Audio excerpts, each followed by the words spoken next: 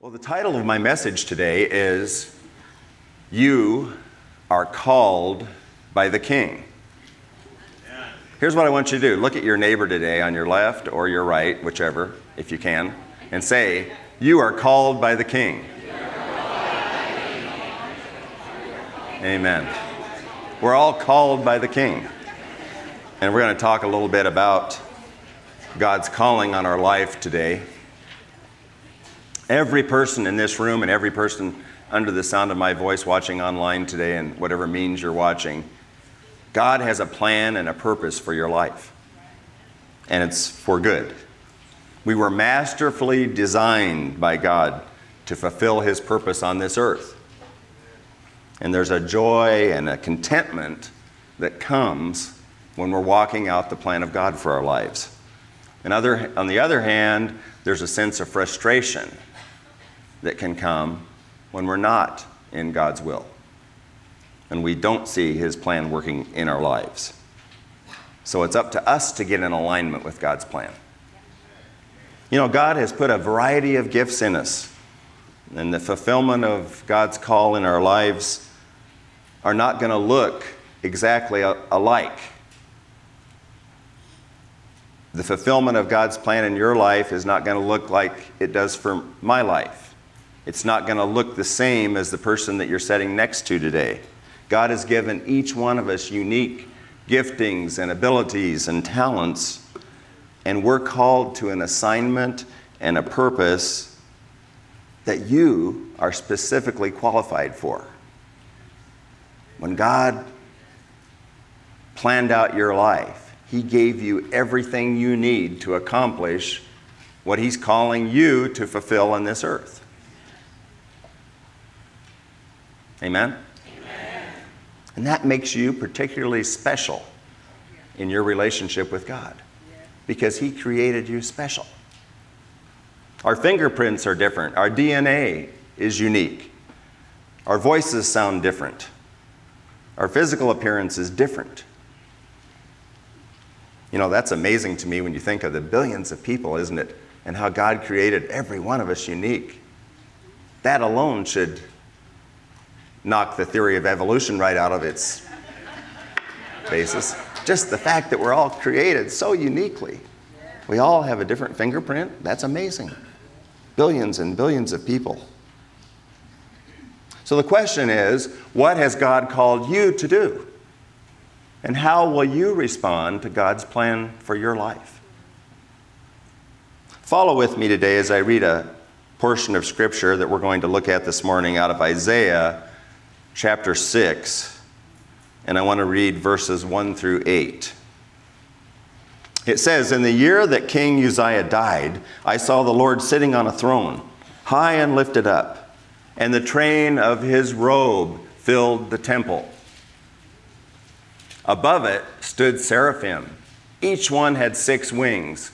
With 2 He covered His face. With 2 He covered His feet.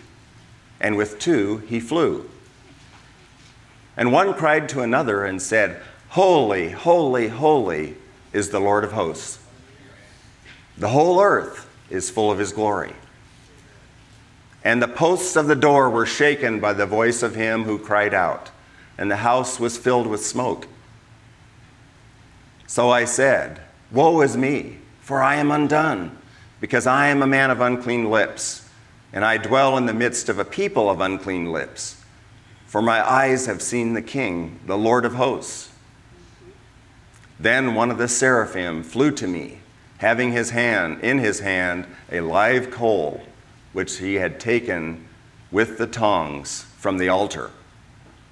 And he touched my mouth with it, and he said, Behold, this has touched your lips. Your iniquity is taken away, and your sin is purged. Also I heard the voice of the Lord saying, Whom shall I send? And who will go for us? Then I said, Here am I, send me. Amen. Now before we discuss this passage in a little more detail and how it relates to our lives this morning, let's first talk a little bit about the context of this scripture and what was happening in Isaiah's life during this time. Isaiah starts out this portion of the text and he says, this all happened in the year that King Uzziah died. So what's the significance of that context? Who was King Uzziah, and how did his death position Isaiah to go into this supernatural revelation that he is describing? Uzziah was a godly man and a successful king. King Uzziah began ruling when he was only 16 years old, and he ruled for 52 years. The Bible tells us that King Uzziah led Judah to victory over enemies who had dominated them for years. He fortified the defenses of the nation. He led God's people into a wonderful time of prosperity. He did a lot of good things. 2 Chronicles 26:4 says, in summary of his life, and he did what was right in the sight of the Lord. And Isaiah had grown up under the shadow of this mighty king. King Uzziah had a special relationship with Isaiah. He was more than a friend. He was a protector and a mentor. And the death of King Uzziah shook Isaiah's life. Isaiah lost someone that he deeply loved. He admired King Uzziah. It was difficult for him. But that's not all of the story. The way that Uzziah died is the most disturbing of all. The king had been a godly leader for many years. What do you do when somebody you've looked up to and admired fails miserably? What do you do when a person that you've come to respect and count on turns away from the path and greatly disappoints you? And that's exactly what happened to King Uzziah. God had mightily blessed Uzziah during his reign as a king.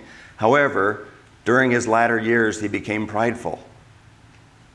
God directed that the office of the king and the office of the priest would be kept strictly separate. They weren't to overlap. The joining of those offices of king and priest was left exclusively for the King of Kings, our Messiah. So King Uzziah took it upon himself to step out of his calling into a place that God had not called him to. He decided to go act as a priest. He went into the temple and burnt incense. And the priests of the time were horrified. And they tried to stop him, but they couldn't stop him. Uzziah was so prideful that he thought nothing could stop him. However, suddenly he was attacked with leprosy. The leprosy killed him. And it was always a great cause of turmoil and distress when the king of a nation died. The entire nation was in shock. Their godly leader had died under the direct judgment of the Lord. It left the nation of Israel wondering what was next, what was going to happen to that nation. Now that's the context of Isaiah 6 that we're reading today. It was a time of desperation. It was a time of turmoil. It was a time of personal grief and disappointment. Have you ever had someone you looked up to with honor disappoint you? What do you do when people you relied on prove unreliable? Well, you do what Isaiah did right here. You go to the Lord in prayer. And here we see Isaiah at the temple, and suddenly God pulls back the curtain of heaven and gives Isaiah a little peek into what's going on in heaven at that time. So now that we've looked into the context of the passage, I want to consider 4 points this morning. These 4 points are comfort, concern, the call of God, and choice. Number 1, comfort. This experience brought great comfort to Isaiah. Number 2, we're going to look at concern. This experience gave Isaiah great concern about his own spiritual condition. Thirdly, we'll look at the call of God. And Isaiah had to make a decision concerning the call of God in his life. And fourthly, choice. The choice that Isaiah made to say yes to the Lord. I want to talk about those 4 things this morning. Number 1, comfort. This experience really did bring comfort to Isaiah. Let's look at that first verse again. Isaiah 6:1 says, in the year that King Uzziah died, I saw the Lord sitting on a throne, high and lifted up, and the train of his robe filled the temple. And God is saying to Isaiah, all is well.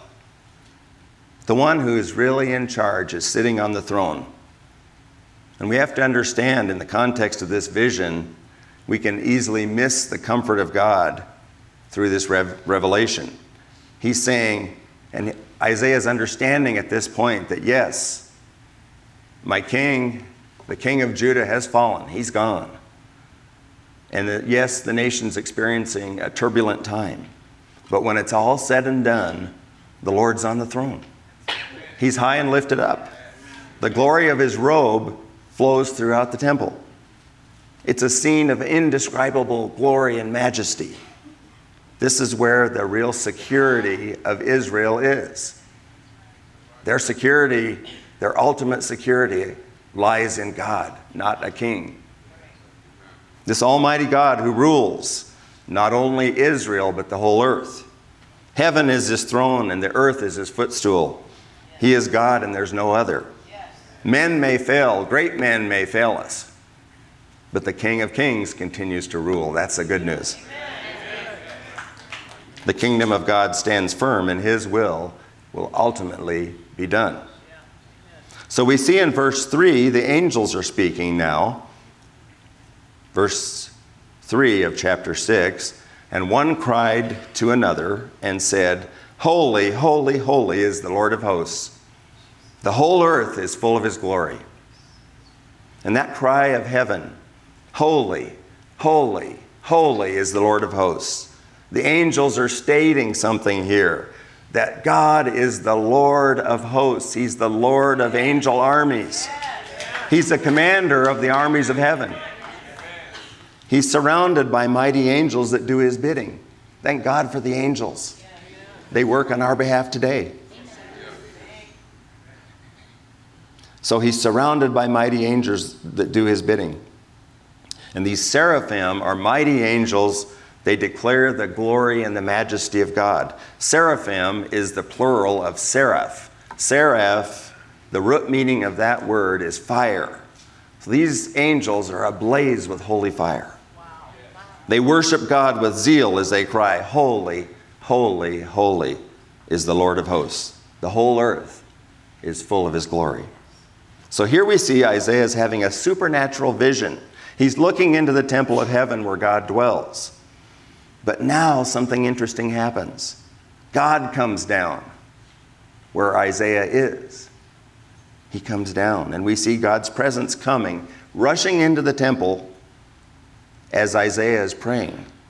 Verse 4 said, And the posts of the door were shaken by the voice of him who cried out, and the house was filled with smoke. The temple was filled with the glory of God. Hallelujah. True worship is birthed out of a revelation of who God is.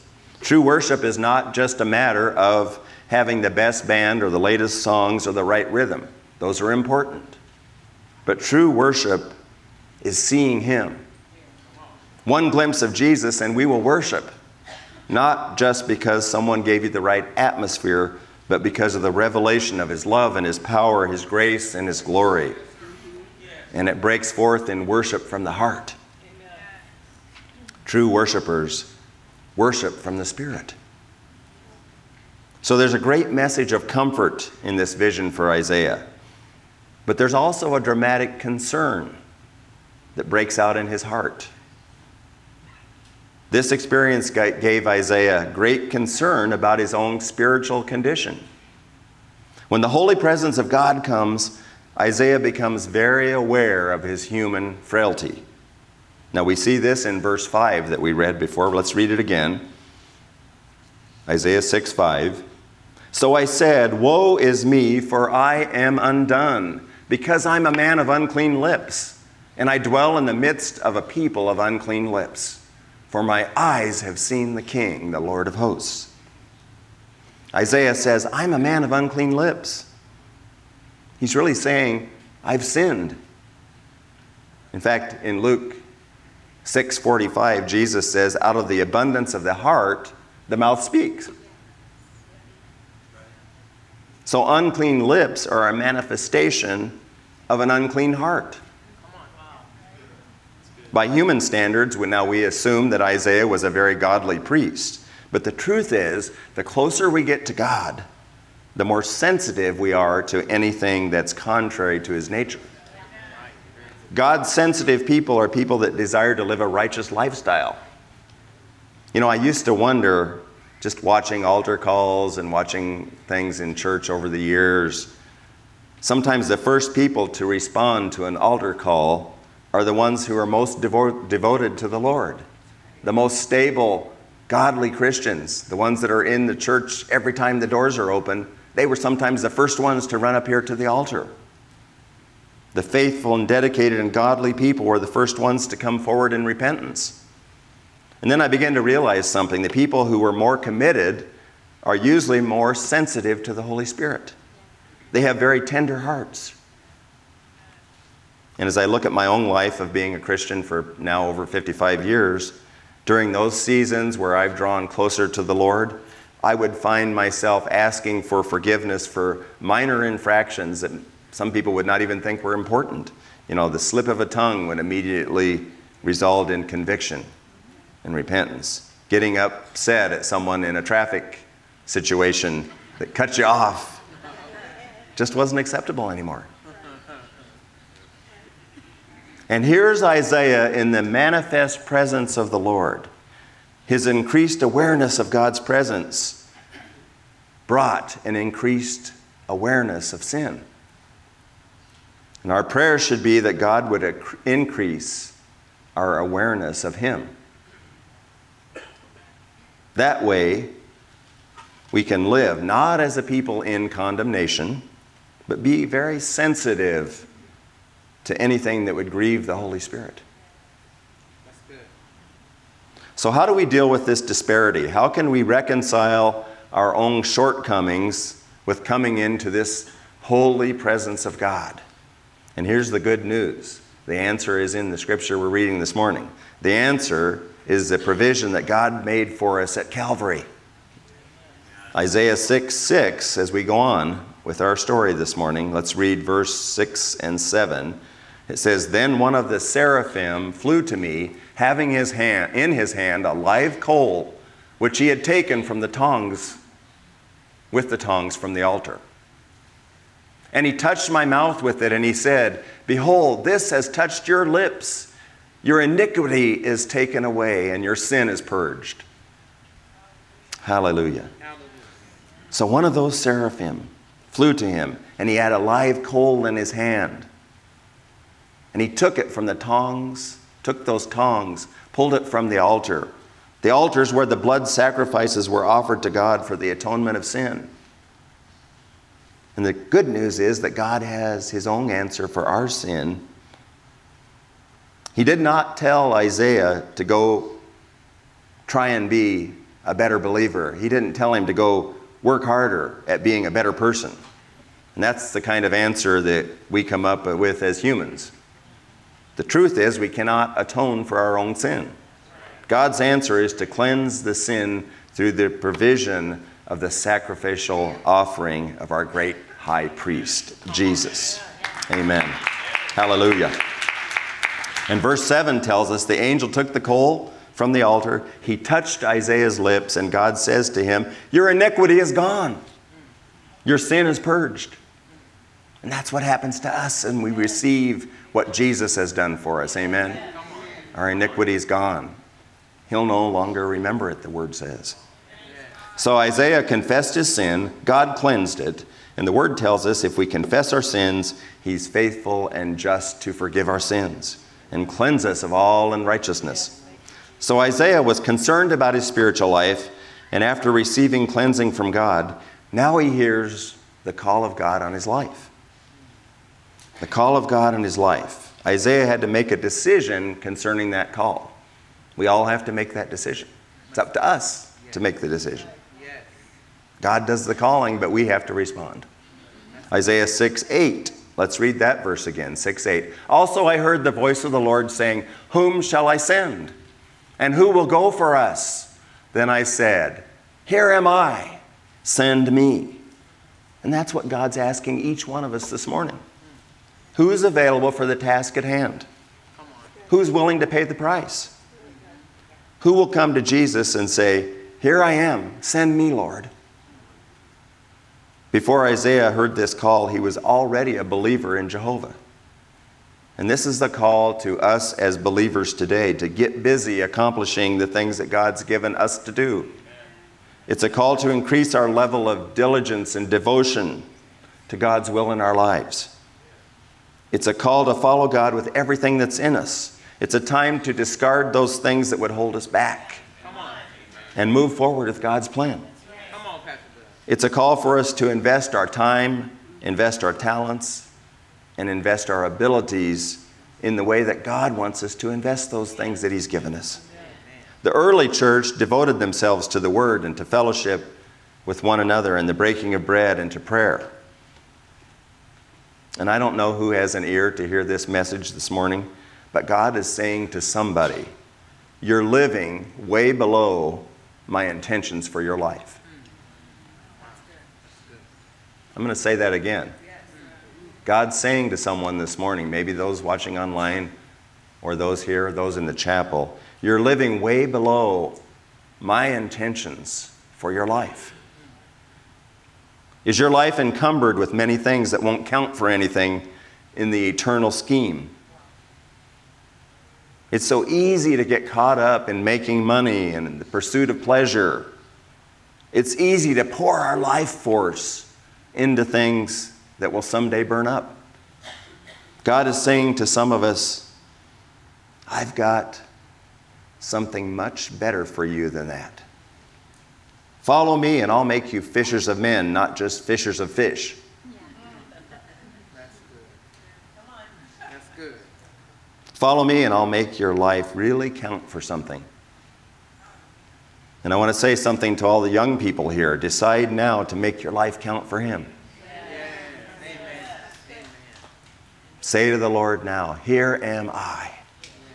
And I want to say something to the old people here like myself. Don't settle for less than 100% commitment to God. Here am I, send me. You know, Smith Wigglesworth, a great evangelist of the 20th century, didn't even start his ministry until he was in his 50s. At the age of 65, when most people are looking to slow down and retire, Harlan David Sanders began Kentucky Fried Chicken. It's not too late for you. It's never too late to step into God's plan for your life. That's so good. And that's the good news. We can always do a 180 and choose to start heading the right direction and redeem the time. God will forgive us for those things in the past that we messed up on. But now we have to make the choice to make the turn and say, hey, I'm going to walk in the direction that God has for my life. I want to start fulfilling His purpose. And it doesn't matter whether you're 14 or whether you're 85. You can do something for God. The rule of the kingdom is whosoever will. Be one of those whosoever will people. And number 4 is choice. The choice is made by Isaiah to say yes to the Lord. The last few words of verse 8, he says, then I said, here am I, send me. So he made that choice. Notice Isaiah's commitment comes before he even understands what his assignment was. God had not yet told him what He was calling him to do. And Isaiah didn't even ask what the assignment was. He didn't ask God, well, what do you want me to do, God? And then he evaluated and decided, okay, I guess I'll say yes. No. He just said yes. Here am I, Lord, send me. Amen. You know, we can't ask for the assignment and truly call Jesus Lord. If He's Lord of our life, the answer is yes, regardless of the assignment. So in the rest of the chapter, if you were to read on, we'd find out that the assignment that Isaiah moved into was not easy. Isaiah would continue to labor, and many times the people would not listen to his message, did not heed his message, and yet he continued to follow God until the end. None of us would like that assignment. But we don't pick the assignment. God does that. And the Church of America, sadly, is filled with people who are attempting to use God to fulfill their own agenda. God bless me as I do whatever I'm doing in my own strength for my own purpose. That's their prayer. The thought of laying down their lives for others doesn't even enter their mind. They're trying to get all the benefits of the Christian life with the least amount of effort. On the other hand, people who are truly in love with Jesus would do anything to please Him and follow His plan for their lives. And I want to be one of those people. When we choose to walk in disobedience, God is limited in what He can do through us. God does not force us to love Him and serve Him. We have a choice concerning our obedience, don't we? In other words, God may have to use another vessel to accomplish what He needs to accomplish on the earth if we refuse to heed the call and move forward. He's going to get the job done. If we're not willing, He'll find another. We're responsible to cooperate with God to fulfill His call for our destiny and our life. And the purpose of mankind being on earth here is to bring glory to God and build His kingdom. That's our purpose. That's what the church was instituted for. And it might involve getting others saved. It might involve teaching. It might involve serving, giving our resources, ministering to others, or just a multitude of other things.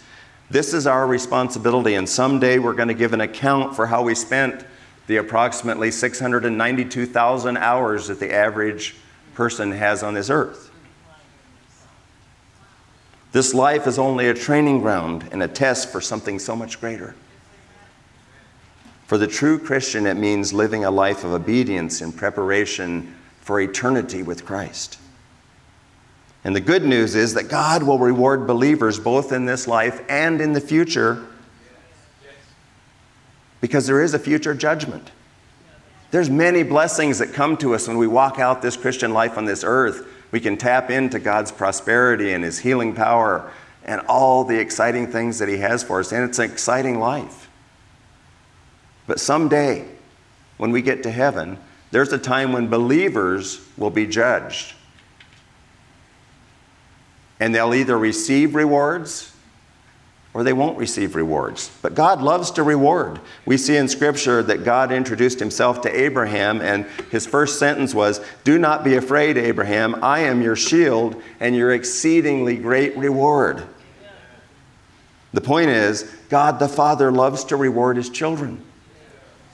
Eileen and I have two amazing children, and I remember as they were growing up, we would reward them when they would make right choices with something special at different times. And as parents, it gives you great joy when your children's eyes light up and are excited to receive that reward.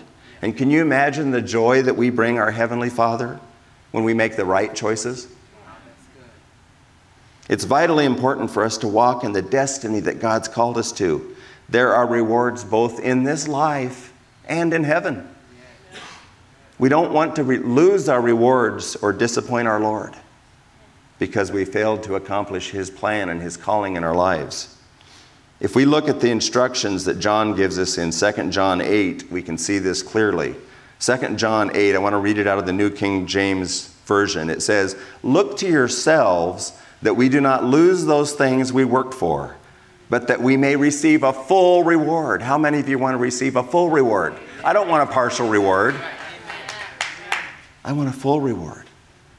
And as we look at the history of that scripture, John probably had over 100 years of serving God the time that he wrote that scripture.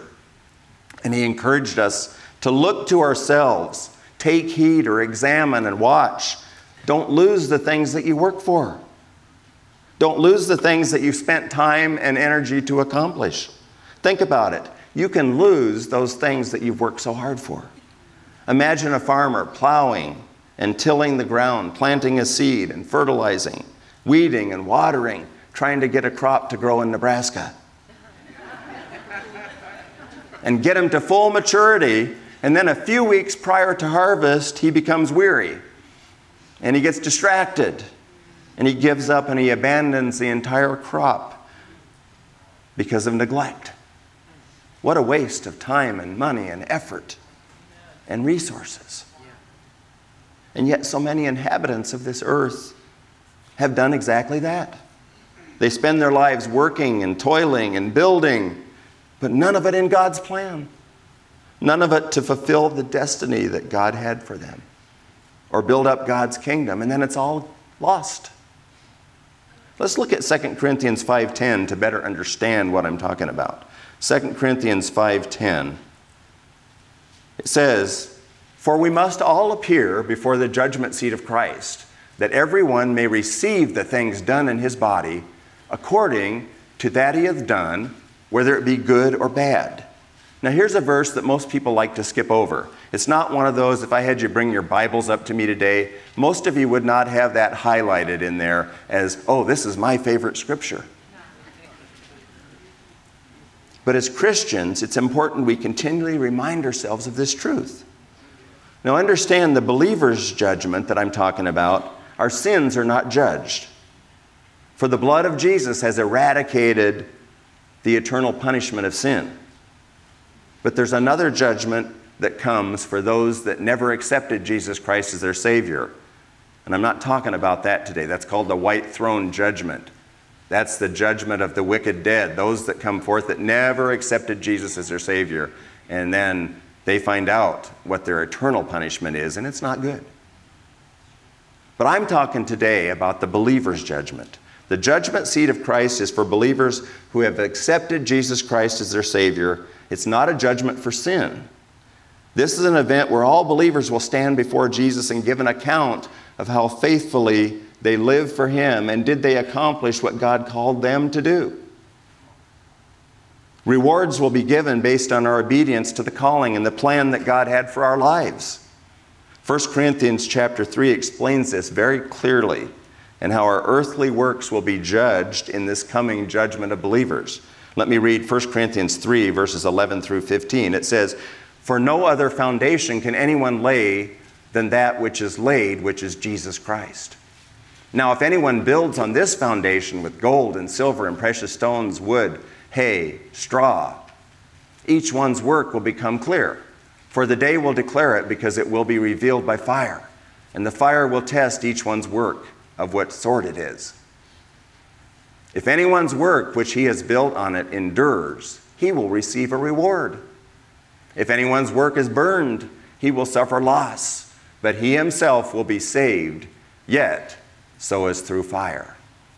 So the Bible clearly says there'll be a day when each of us that are saved and make it to heaven will stand before Jesus, and He will reward us for specific things that we've accomplished in this life. And this is why I believe it's so important for each one of us to find out right now. Let's start today to find out what God's planned for our individual lives. Judy, you can come to the piano. The Scripture tells us that our purpose of being created is to do good works. But it also tells us that God prepared our destiny. The things that we're destined to accomplish, He prepared in advance. That's amazing. That's so good. Ephesians 2:10 says, "For we are His workmanship, created in Christ Jesus for good works, which God prepared beforehand that we should walk in them." He knew beforehand. Teresa, He knew what you were called to do before you were ever created. Yes. Yes, sir. That should hit some of the people that think abortion is okay. Come on now. You saying God had a plan for people's lives before they were even created. sir, come on. And to say that that baby is not important, Yeah. Come on. how many lives have been snuffed out that could have done great things for God? Right. Yes. Come on. But back here, so we're His workmanship, and He prepared beforehand the plan that we're to walk out in this earth. God created us with unique abilities for a planned purpose. Regarding our personal assignments, we see that they were given to us before we were born. Here's another one, Psalm 139:16. "You saw me before I was born. Every day of my life was recorded in your book." Thank you, Jesus. Every moment was laid out before a single day had passed. Our life's work was foreordained before we were formed in our mother's womb. All of us were set apart to do specific works for God before we were born. Every day was ordained, every moment laid out before a single day passed. And the question is, will we fulfill what God has planned for us? When God asks, "Who shall I send? And who will go?" Will we say, like Isaiah said, "Here am I, Lord, send me"? Or will we miss our assignment altogether? Will Jesus have to assign the work that we were supposed to do to someone else?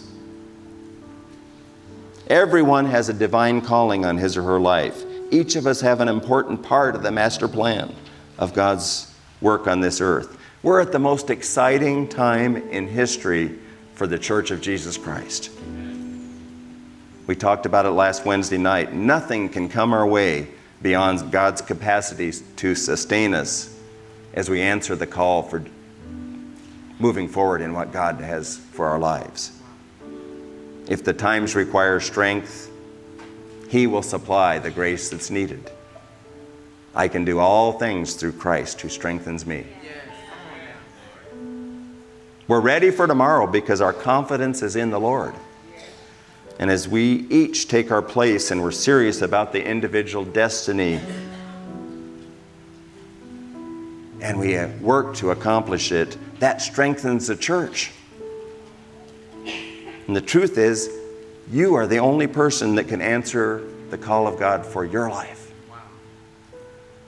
Each one of us must hear and answer the call. And maybe you're here today and you say, "Pastor Doug, I need to respond to that call. I haven't stepped out to do what I've needed to do. And I don't know what God's called you to do." Maybe it's simply getting bolder at your workplace about the things of God. Maybe you're called to start your own business and prosper and put millions into the work of the ministry. Maybe God's called you to enter the political arena to influence legislation and bring this country back to morality. Maybe God's called you to be a software developer and develop some new software that's going to transform churches. Maybe you're a high school student and you need to start a Bible study club. Maybe you're being called to move your children out of public schools and homeschool them to influence them in a godly way. I don't know what God's called you to do. Only you can answer that as you get before God and ask Him. He will show you. He'll give you direction. Possibly you attend this church and you're even a member of this church. Maybe you need to join an Ask Prayer group and start putting some time forward in prayer. Maybe God's called you to be a prayer warrior. You may have a gift for prayer, but you're keeping it to yourself and you need to join with others and see things happen. Maybe you need to start getting involved in a 242 home group. Learn how they operate and then become a leader and open your home so that others can be blessed. Maybe you have technical skills and you need to see our media department and start operating a television camera or doing multitudes of other things. I don't know. I could continue on and on and on listing things, but only God and you know your calling and what you're supposed to do. I'm going to ask you to stand with me today.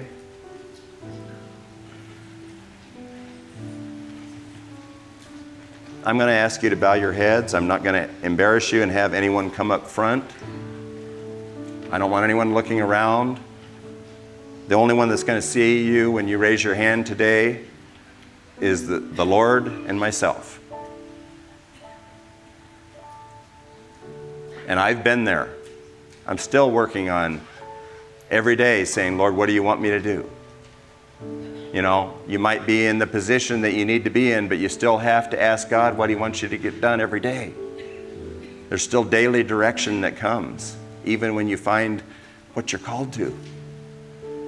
But if you're here this morning and you say, "Pastor Doug, I'm not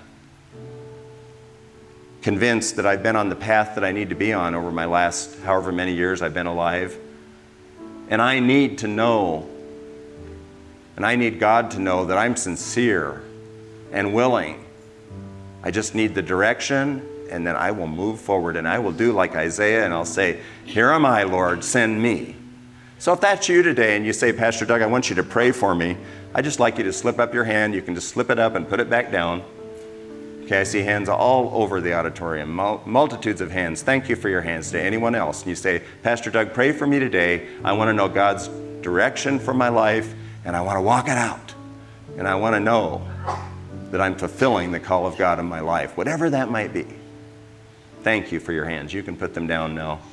And if you're watching online and you say, Pastor Doug, I want to know that I'm fulfilling what God's called me to do in the destiny, you can just be part of this right there at home, and we'll believe with you that God's going to give you direction, touch your life, and show you exactly what you need to do and what your next step is. So let's pray this morning. Father, we thank you that you have a purpose for our lives. And the good news is that it's a good purpose. It's a great plan. It's a plan of victory.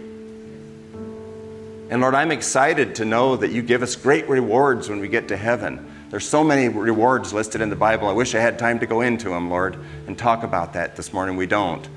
But God has many things for people that are willing to step out. So Lord, I ask you to give everyone that raised their hands, everyone that's watching at home or down in the chapel or here, direction. Thank you, Lord, that when we ask, we receive. And that you give us, you'll impart to us the next step. I thank you, Lord, for godly counselors too, that you surround us with people that can give us wisdom and counsel from the Word. Experienced people that know, that will help confirm. And I thank you, Lord, that each one here will not only receive direction from you, but they'll receive confirmation of it. And they'll know that they're on the right track for you to accomplish what you've called them to do. And I give you glory for that today. I thank you, Lord, for your working in lives today. I thank you, Lord, that this will be a turning point in each of our lives. And even if we know we're on track, it just gives us a renewed commitment to move forward and do what we're called to do.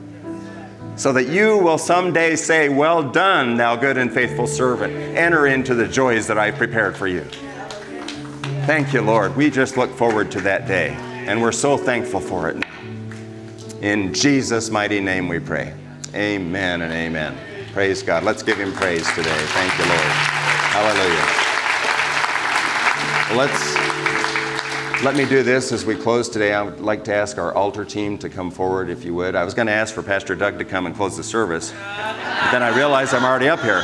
So some of you might get that, but anyway. So altar team, if you would come forward now at this point. If you need prayer, you want someone to agree with you this morning, this altar team is trained and ready to go. They're excited to pray for you this morning. So they're up here at the end. You can slip up and receive prayer. Let's do this. Just in case there'd be someone here today and you would say, Pastor Doug, I have never really moved into that relationship with Jesus Christ. I need to secure that in my life so that I can start there. And that's where we start. That's right. This is what the Bible calls the new birth. When you accept Jesus Christ as your Lord and Savior, and then you decide to make him Lord of your life, you repent of your sin and move forward with his plan. And it's the best thing that can ever happen to you, because it'll give you victory on this earth and then a great home in heaven in the future. You can't lose with that combination. Amen. So just in case there'd be someone here or watching online today, let's pray in agreement and believe that anyone that has not made that decision can make this a day of that new birth in their life and starting a victorious life with Christ.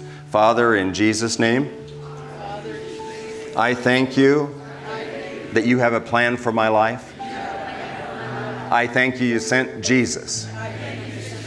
He died on the cross of Calvary.